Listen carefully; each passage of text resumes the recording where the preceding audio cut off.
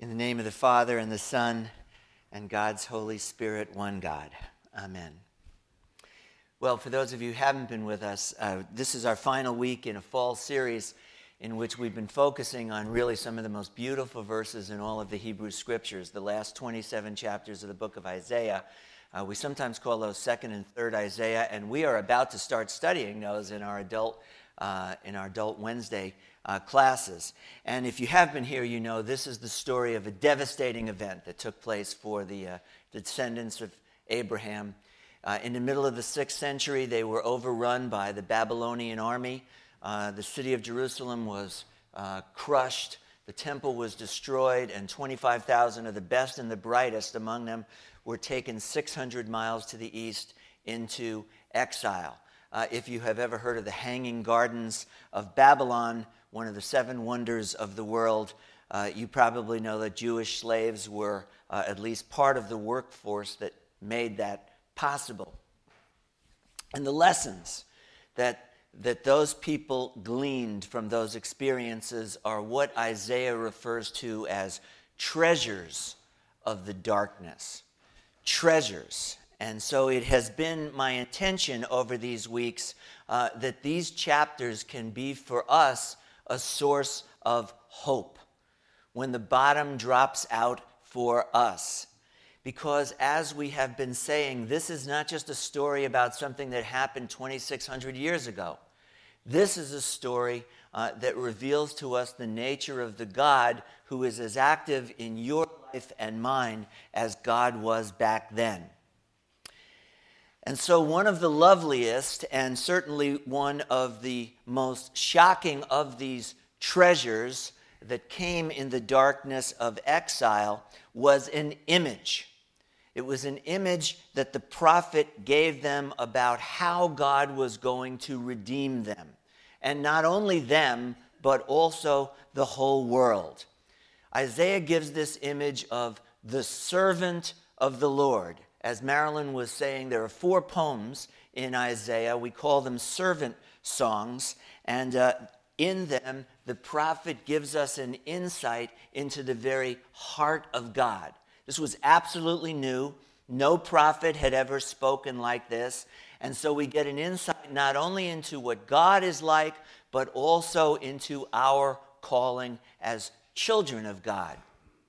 And what makes this so special is that this image of the suffering servant is clearly the model, today we would call it the paradigm, that Jesus uses in shaping his whole life and his ministry. So in order to understand this picture of the servant of the Lord, you have to hold it up against the backdrop of what the Bible considers to be the deepest, the most fundamental of human problems. The Bible asserts that God, out of God's generosity, made everything that is and called it good.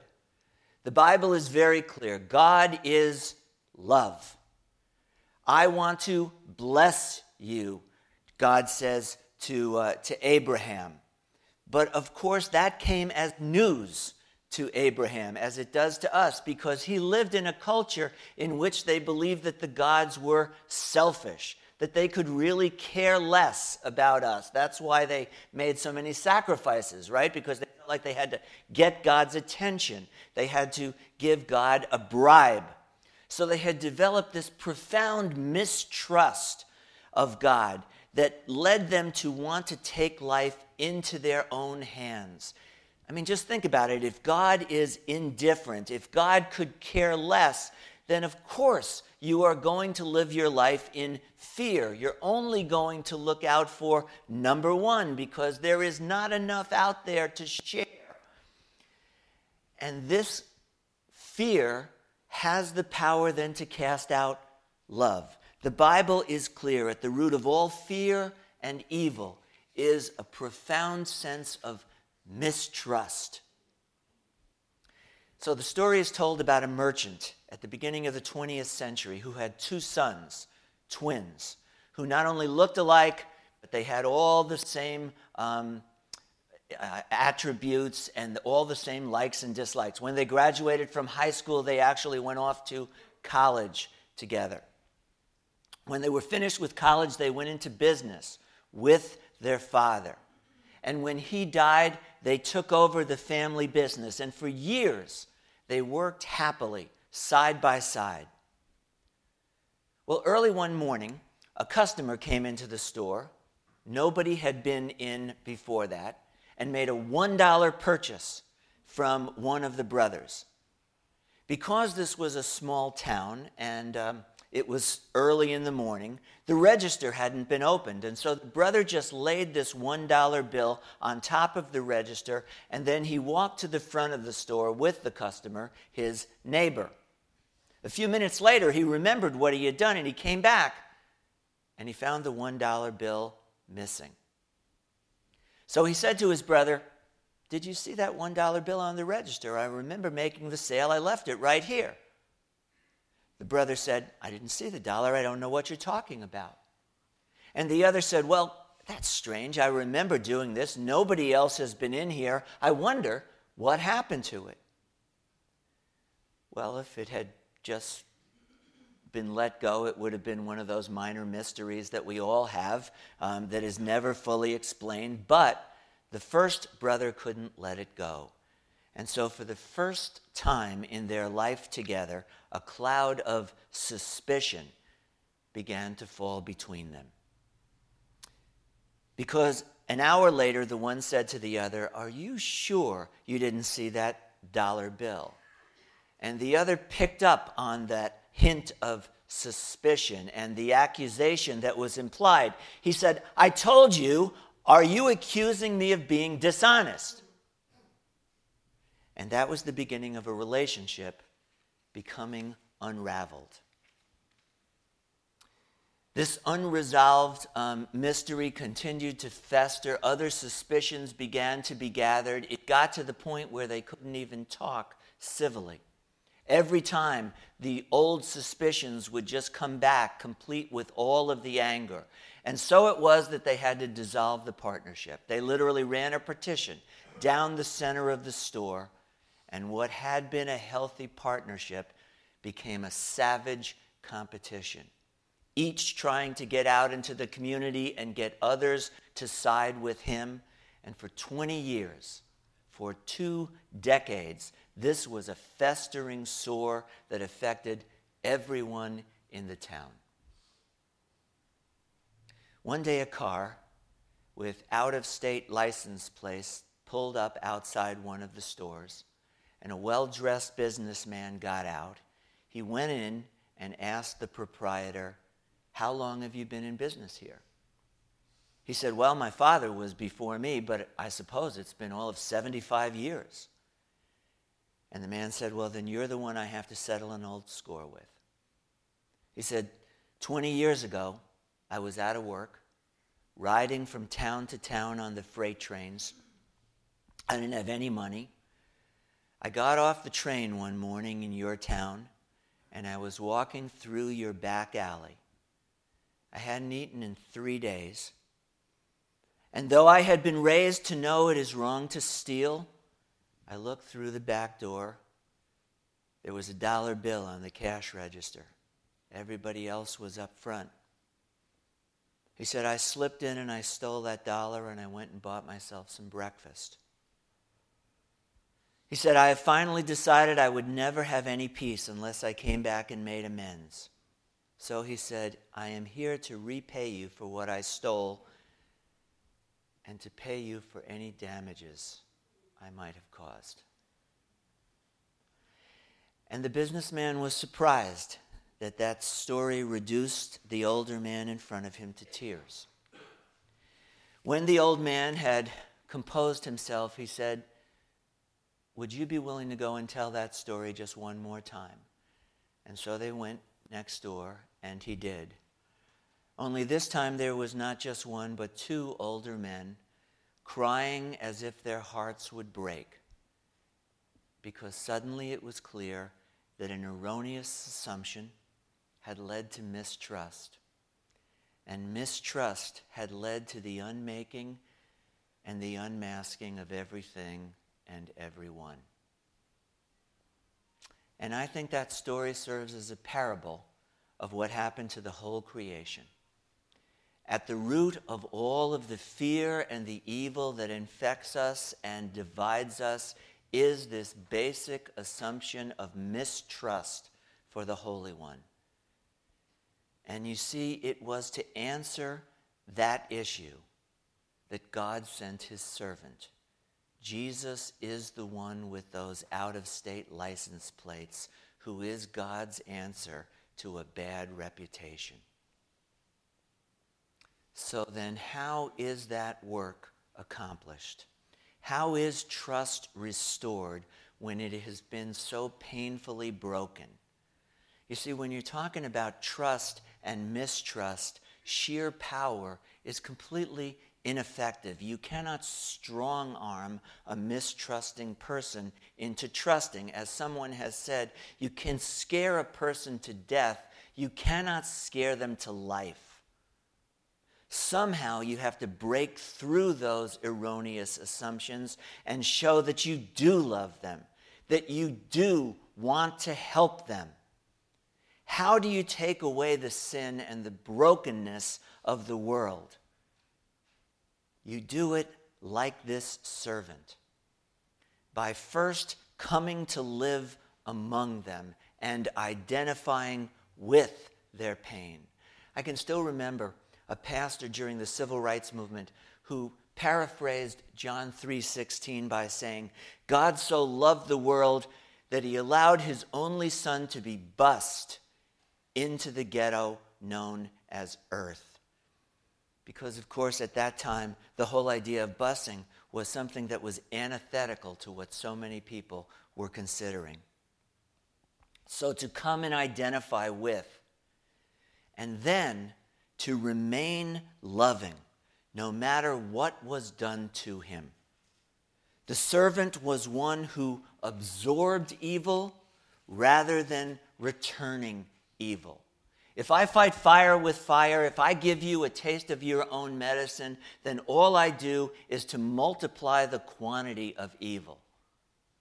But if I absorb the evil, if somehow I am able to remain loving, even in the face of evil, then there is at least the possibility.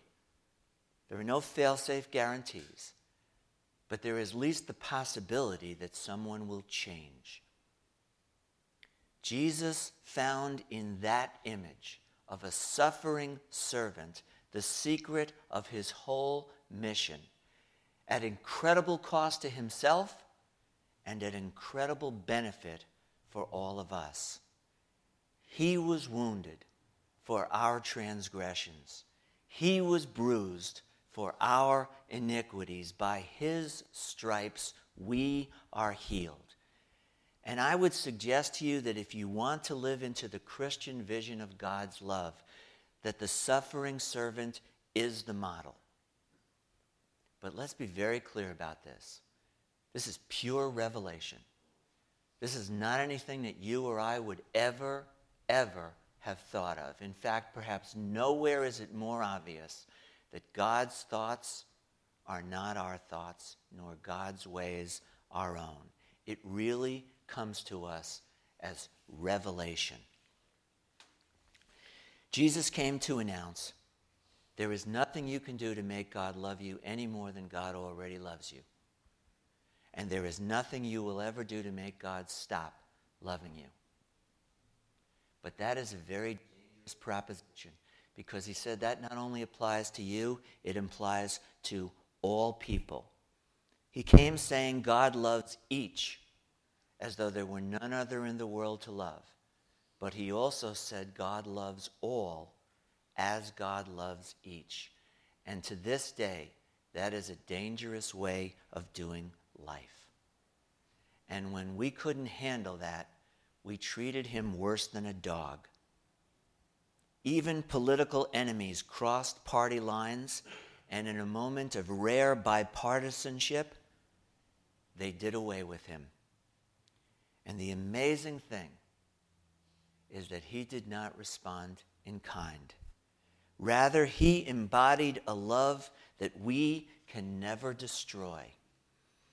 Amazing, as he hung there suffering on a cross, it was a Roman centurion who recognized him for who he was. This is the Son of God. Barbara Brown Taylor, my favorite Episcopalian, tells a story about two nephews. True story. One of the nephews was 7, the other was 1 year old. She tells about going to the 1-year-old's birthday party, and she said he was just adored by everyone in their family, parents, grandparents, aunts, uncles. She said he was a child who had never known anything but love in his first year of life. So on his first birthday, he was just so excited because, of course, there was cake and there were candles, and somehow he just sensed that this was all for him. So much so that he got up in front of the family gathering and just did a little jig of joy. That was my little jig. She said everybody in the room was tickled to death. Everyone except for that 7-year-old cousin, who couldn't stand the fact that he was getting all of the spotlight. And so even as this jig was being performed, the older cousin rushes in. He harshly pushes down that child to the ground as if to say, enough of you getting all the attention. I want some of this for myself. And Barbara said it infuriated her to see that big 7-year-old treat that innocent 1-year-old that way. She said, my first impulse was to grab that 7-year-old, shake him for all he was worth, and knock him down just as he had knocked down his 1-year-old cousin. She said, I even thought to myself, next year, when that 1-year-old is a little older, I'm going to give him a BB gun so he'll be able to get back at his rough and tumble cousin. But then she said, as I was having all of those outrageous thoughts about how dare you, she said, I was astonished that that little 1-year-old, who remember had never known anything but love, he got up, kind of dazed. He walked over and did the only thing he knew to do, which was to embrace his cousin and lay his head on his chest. And she said she was astonished that that innocent return of love for evil cleared the atmosphere in that whole room. And she said she was shamed that a little child had modeled for her what is the Christ Spirit that, if we knew it, is resident in every one of us. When the bottom drops out for you, and it will, cling to that love that will never let you go, and then pick up your cross and follow him, because this is your salvation and your calling. Amen.